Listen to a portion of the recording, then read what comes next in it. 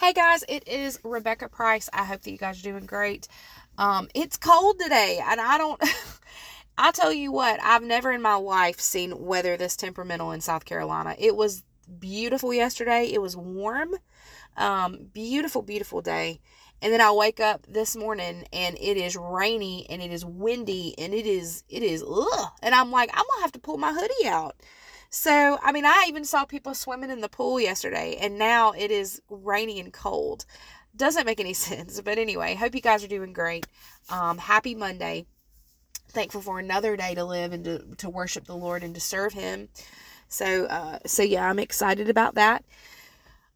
So as I learn things and as I read the Bible, as you learn things and learn the truth, your perspective should shift.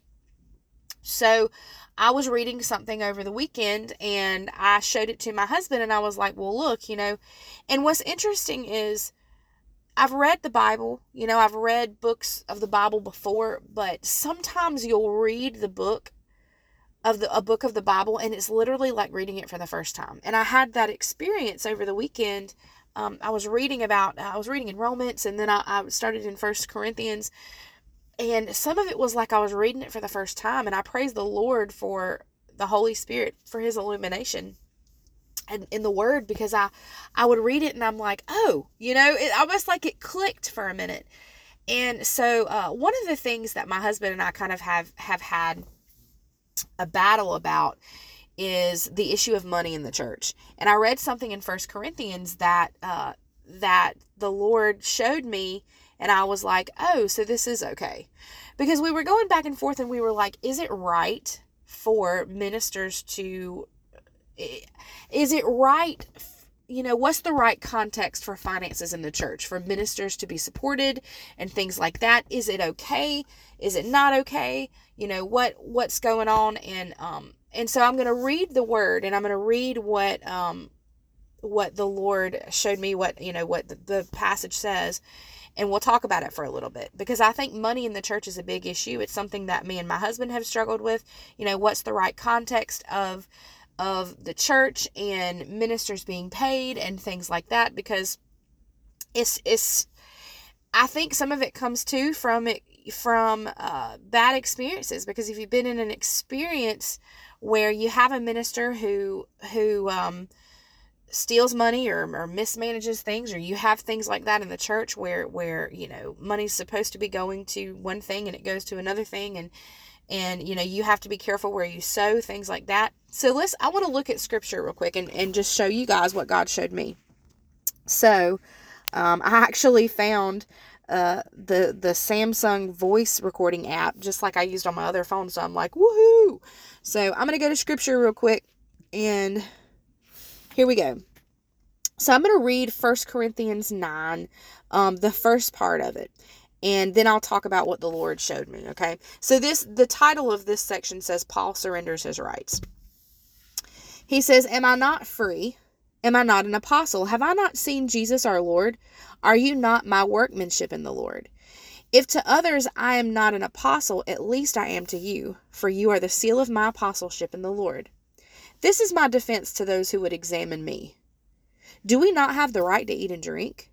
Do we not have the right to take along a believing wife, as do the other apostles and the brothers of the Lord and Cephas? Or is it only Barnabas and I who have no right to refrain from working for a living? Who serves as a soldier at his own expense? Who plants a vineyard without eating any of its fruit? Or who tends a flock without getting some of the milk? Do I say these things on human authority? Does not the law say the same? For it's written in the law of Moses, you shall not muzzle an ox when it treads out the grain. Is it for oxen that God is concerned? Does he not certainly speak for our sake? It was written for our sake, because the plowman should plow in hope, and the thresher thresh in hope of sharing in the crop. If we have sown spiritual things among you, is it too much if we reap material things from you? If others share this rightful claim on you, do not we even more? Nevertheless, we have not made use of this right, but we endure everything rather than put an obstacle in the way of the gospel of Christ. Do you not know that those who are employed in the temple service get their food from the temple, and those who serve at the altar share in the sacrificial offerings? In the same way, The Lord commanded that those who proclaim the gospel should get their living by the gospel. But I have made no use of any of these rights, nor am I writing these things to secure any provision. For I would rather die than have anyone deprive me of my ground of boasting. For if I preach the gospel, that gives me no ground for boasting, for necessity is laid upon me. Woe to me if I do not preach the gospel. For if I do this of my own will, I have a reward, but if not of my own will, I'm still entrusted with the stewardship. What then is my reward? That in my preaching I may present the gospel free of charge, so as not to make full use of my right in the gospel. For though I am free from all, I have made myself a servant to all, that I might win more of them. So, Paul actually says in this section of Scripture that he says the Lord commanded that those who proclaim the gospel should get their living by the gospel. So is it right for ministers, for us to support ministers financially? Yes, it's right. For us to support them, whether it be by clothes or food or housing, or whether it be money financially, it is right to support ministers of the gospel. Now, Paul here said, apparently from the context, from what it sounds like is, the people that he was ministering to, they apparently didn't think that ministers were supposed to have all that we're not supposed to give ministers anything, or they're not supposed to reap a reward or anything like that. And Paul's like, who doesn't expect to gain something? Is a farmer going to plant a crop but not reap from that, expect the harvest? And he's like, we're working for the Lord. And so is it not wrong? Is it not right that we can reap some of the benefits as well from that? And so Paul is saying, I have a right to request that of you. I have a right to demand that from you because of what the Lord has said. But he said he didn't. He said, but you know what? I don't want anything to get in the way of preaching the gospel. He said, you know what? If I'm not going to exercise that right, because I would rather preach the gospel and win people than be concerned over material things or be concerned over money. So what I drew from the scripture there is that, are we as the people of God to support those who minister the gospel, those who proclaim the gospel? Should we support them? Yes, we should. I mean, it says that in scripture. It says that in scripture. So my husband and I were going back and forth about this, and so there is a pastor, and I won't say his name, but there's like a famous pastor that has what's called an honorarium that they ask for, and this particular pastor has like a $200,000 honorarium that he asks for when he goes to churches. And I'm going, okay. I'm like, I believe in giving to ministers. I believe, according to scripture, it says, okay, we give to the ministers of the gospel, those who proclaim the gospel. We make sure that we support them in that ministry. But my thing is, for someone to demand $200,000 before they'll go and speak at someone's church or someone's event, my husband had the viewpoint of saying, well, but you've got to think about their church, and maybe that's how much it costs for him to pay the staff and stuff like that. But then I backpedal and I go, okay, but what is the ministry doing? Because the Lord says in the Bible, he says that we are to go into all the world and make disciples. So if his ministry, is his ministry making disciples? That's my question. To examine whether, to me, a ministry is effective is the area of discipleship. So is it right for, and here, is it right for that? So let's push that to the side. I'm kind of going in different directions. So let's say that this guy's going to come speak at a church. He demands $200,000. They can't meet that. Is it right for him to say, well, then I can't do it. Sorry. I don't think so, because Paul said here, he said, look, he's like, I have the right to demand this from you, to demand support from you guys according to the Lord, because the Lord says it's right that we reap some of the benefits and some of the material things. However, he said he gave that up because preaching the gospel is more important. Also, I think in a situation where a church couldn't meet that, they say, well, we can only give you this much, If he shuts that down and says, no, I'm sorry, I can't do it, then in my opinion, I think that's wrong. Because what's more important, the material things or the preaching of the gospel that people come to know who Christ is?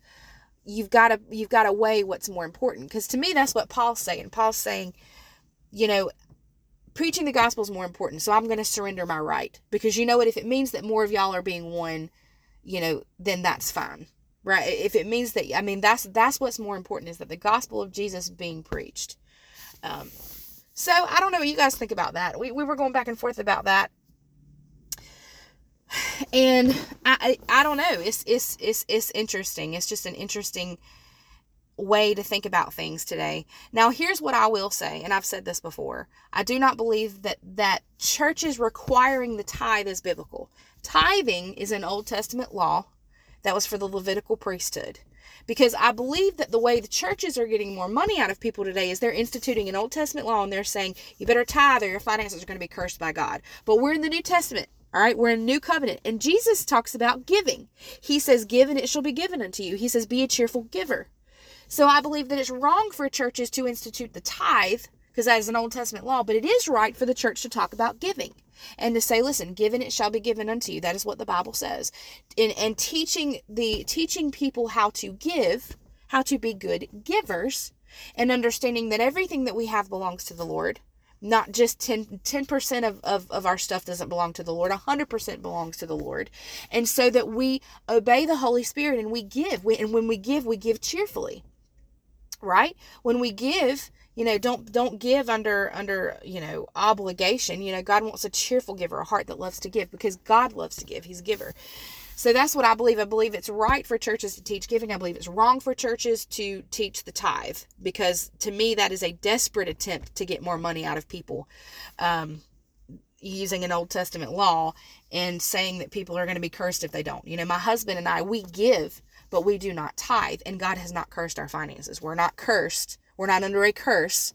We're not. So anyway, but as I was going, I was thinking about this whole thing about money and supporting ministries and things like that, and supporting ministers of the Lord. And so then I thought to myself, I said, you have to be careful.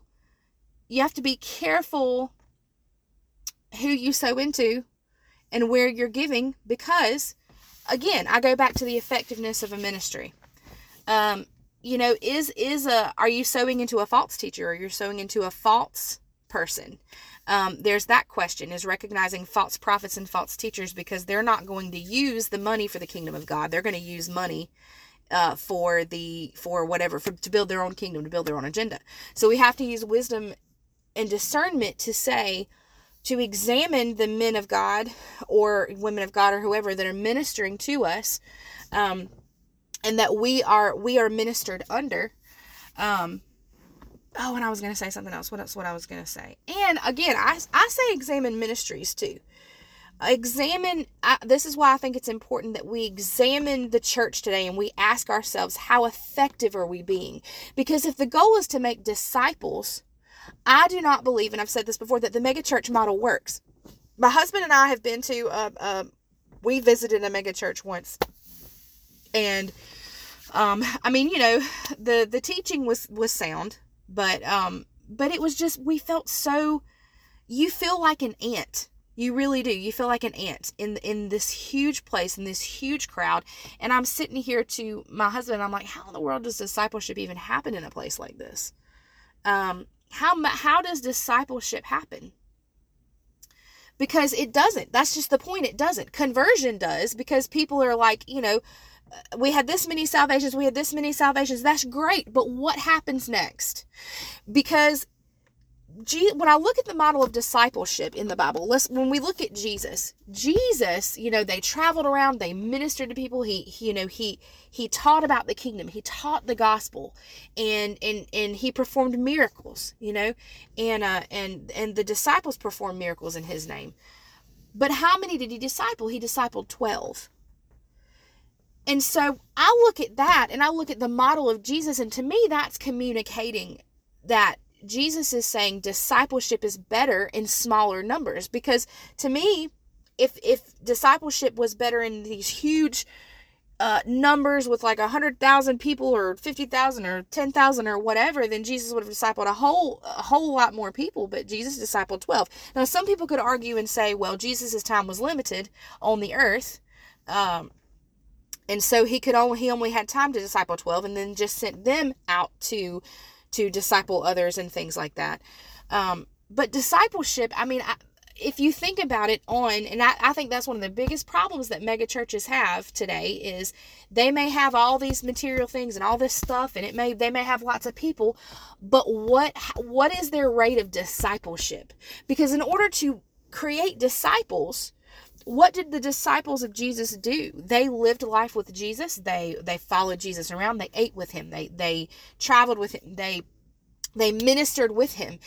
They ministered under Jesus, with Jesus, and then Jesus sent them out, to minister and stuff like that. So it's an intimate setting. Discipleship is more intimate. It's more close-knit. And how do you do that with a church that has 5,000 people?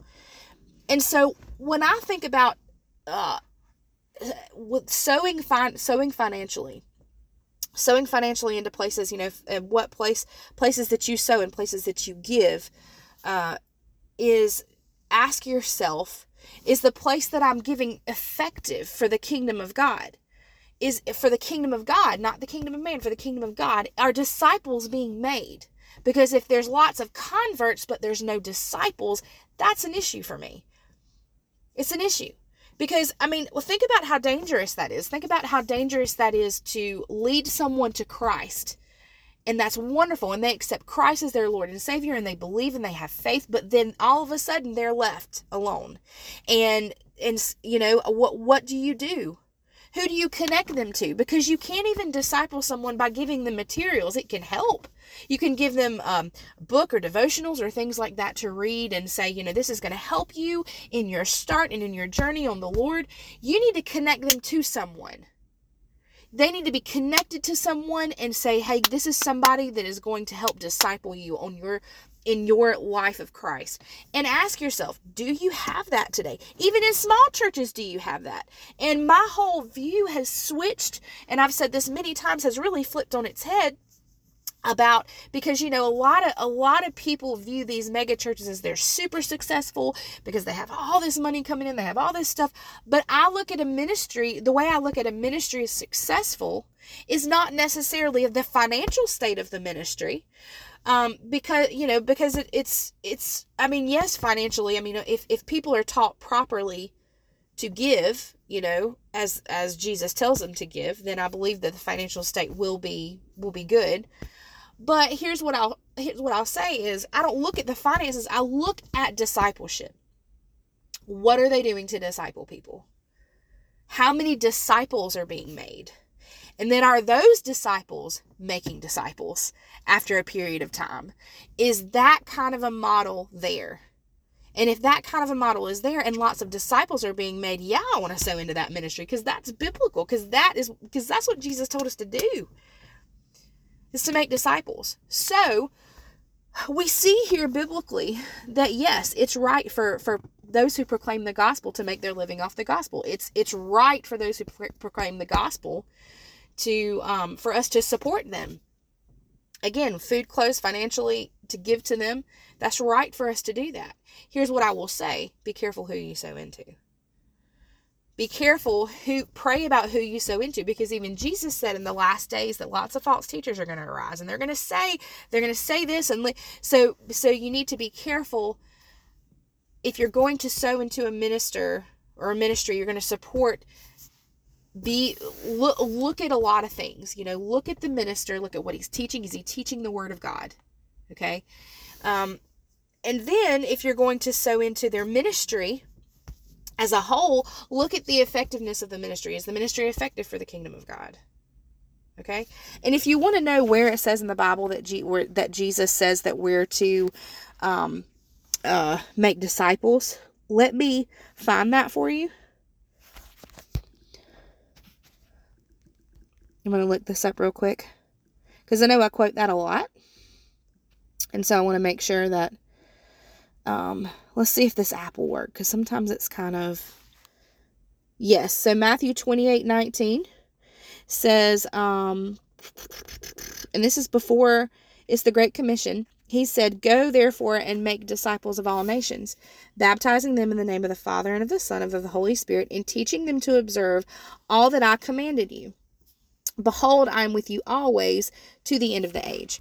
So, and some people will say, well, he says, teaching them to observe all that I commanded you. So, all, we should be responsible for as ministers of the gospel, because we all minister. I mean, we all minister to a certain degree. It just says to teach them. So then is it not enough that people just teach people in the church? Well, no, because if you look at Jesus, teaching is done in many different ways. Teaching is not just done in word, but it's also done in action. All right. If you think about a teacher in a classroom, if all a teacher does is get up there and talk to the kids, and that's it, there's going to be very limited learning.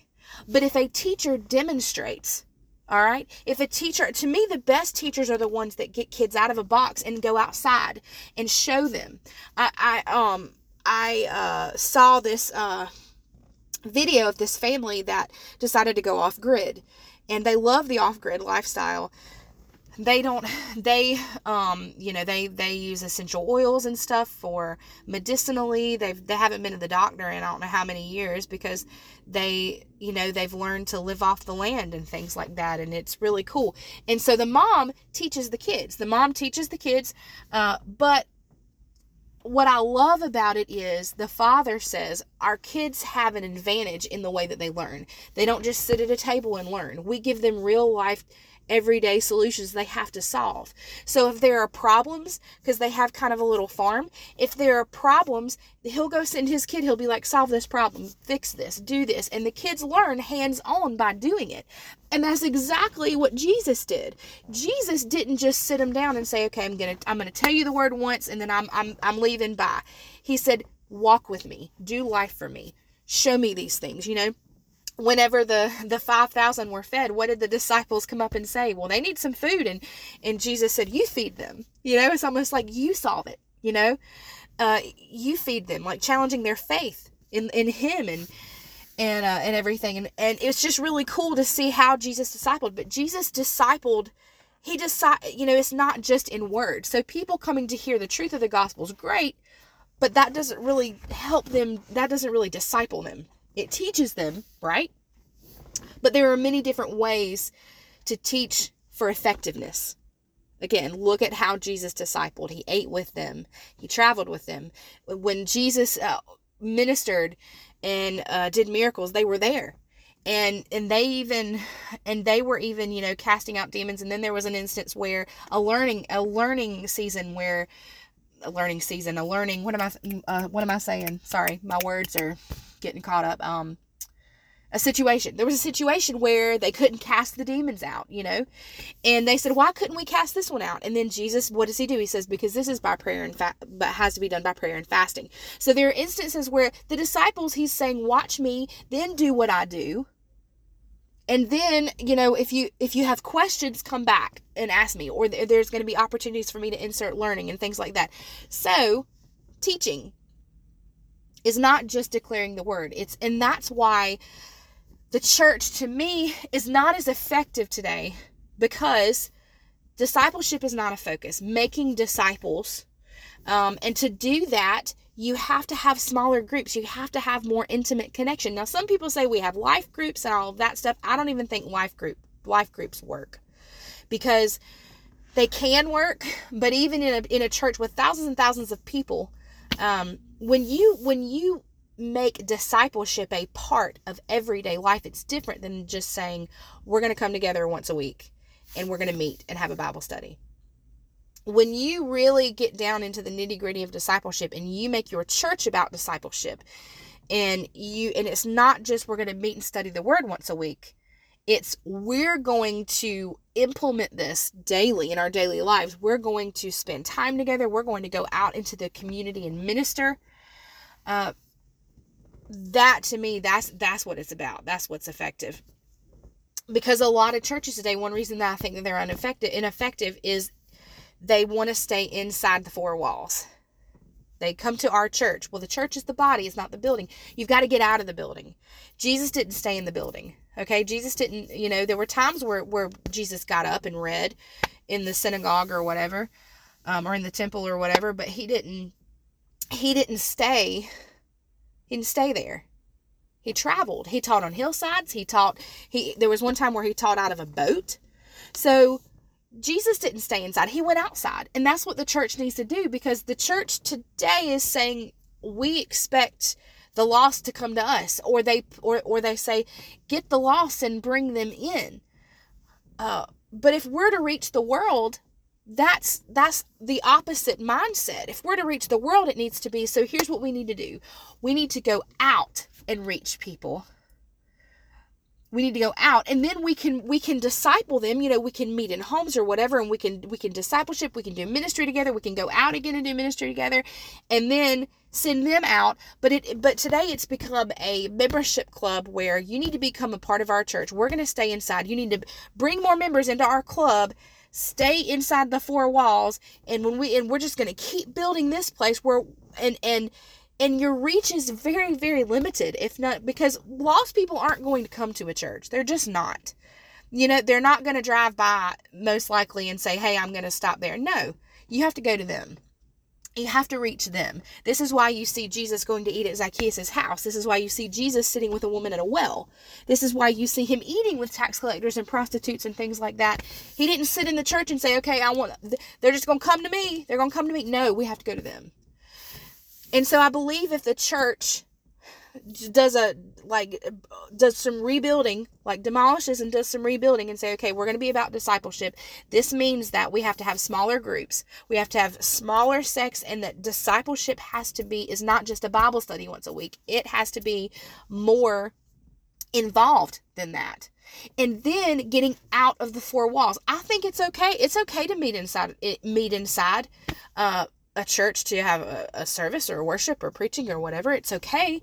But if that's the only place that you are all the time, what effect are you having? What reach are you having? How are we supposed to make disciples of all nations that way? You can't. You can't do that by just staying in a box. You can't do that. And so, and teaching people the correct form of giving. Not, if you don't give 10% to God, he's going to curse your finances. But all that you have belongs to God, and you give cheerfully as the Holy Spirit leads, and you give according to the word of God. And if you teach that, God says to support ministers and things like that.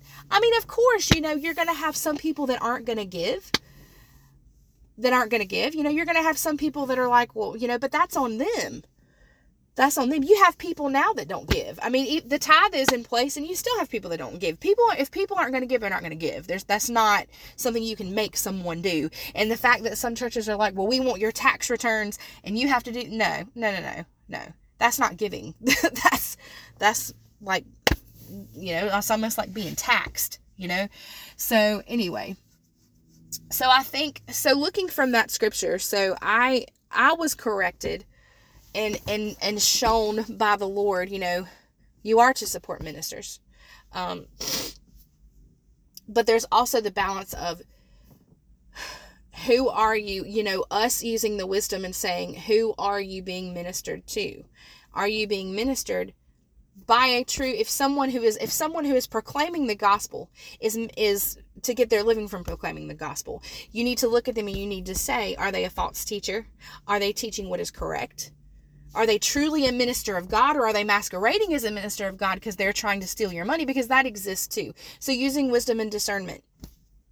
And just say, like, having your heart open to the Lord and saying, God, you guide me in this. You show me, lead me to people who, true ministers of God who need support, who that I can support, that I can give, that I can help.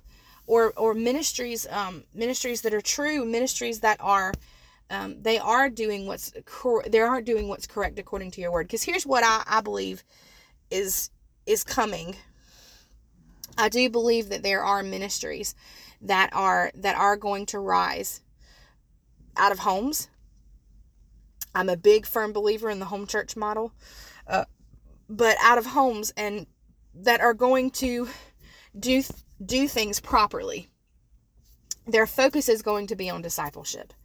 And their focus is going to be in what the modern day church is missing out on and has missed out on. They're going to be focused on, healing the sick, casting out demons in Jesus' name, and the power of the Holy Spirit. They're going to be focused on the correct things. I believe that there are people, and I myself am this way, my husband's this way, we've met friends that are this way, that are hungry. They're hungry for the church authenticity of the church. Because there are some ministries out there that I do believe that are doing these things. I believe they're few and far in between, but I do believe that they exist. Because the modern church today looks more like a business, almost like a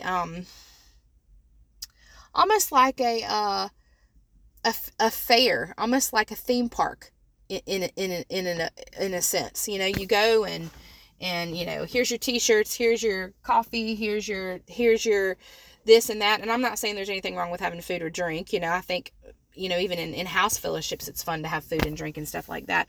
But I believe that the purpose of the church, like what our mission as the church is, has been lost today, because we're so big on fill this building and grow this building and grow this. And the way we do that is through this, and this, rather than the mission of discipleship and saying, okay, if this is what the Lord has told us to do, then we need to disciple. Then we need to be the church, regardless of how many, if we have 10 people, and because the church is the gathering of believers, if we have 10 people, then we need to be the best we can at discipleship, at discipling others, that leading people to Christ, and then don't lead them there, then leave them there. Leading them there and then discipling them. We just need to be good. And there's lots of churches out there that know that the Bible says discipleship, but then discipleship turns into, we're going to have a Bible study on Wednesday nights, and that is our discipleship. We're going to have these small groups, and they're going to meet once a week for Bible study, and that's discipleship. That's not discipleship. That may be a part of it. Teaching more intimate, in smaller groups, more intimate, verbal teaching in the Bible, in the Bible is part of it. But that's not all of it, because that's not all that Jesus did with his disciples. Jesus was a lot more hands-on with his disciples in regards to them actually ministering together and doing things than we are today. So anyway, I'm done, but I wanted to read this part of scripture, because I know, and just kind of talk about this, because I know that finances in the church can be a touchy subject. I know that it is for me and my husband, and has been for a while. And when the Lord showed me that, I was like, okay, well, that piece of the puzzle there, God revealed to me, and I'm thankful for that. And as I said before, I'm learning. Like, I'm not, I'm not going to look at you and tell you I've arrived. Like, the Lord is teaching me and growing me, and I don't stop learning until the day that I'm taken from this earth. I'm going to learn till the day I die, because that's what teachers should do. That's what children of God and disciples of God should do. We should constantly learn and constantly seek, and we don't ever need to get to a place where we're satisfied and we've said, well, I've sought God enough, I'm just going to take a break. No, because the mysteries of God they're never ending. And God wants to show and wants to reveal and wants to correct and wants to shape. And we have to be humble enough to say, to receive that. And we have to be humble enough to say, okay, you know what, God, I thought it was this way, but you just showed me the correct way. You're sharpening my thinking. You are maturing my thinking. So, and we have to have the humility. And sometimes it's hard. I mean, sometimes you'll think something's one way, and then God will show you, yeah, you really weren't right in the way that you thought. And it's like, oh man, I was wrong. But at the same regard, be thankful for that. The more you learn, the more you learn, the more you grow. And the more you grow, the more effective you're going to be for the kingdom of God. So I love you guys, and I'll come at you later with another podcast. Be blessed and have a great day.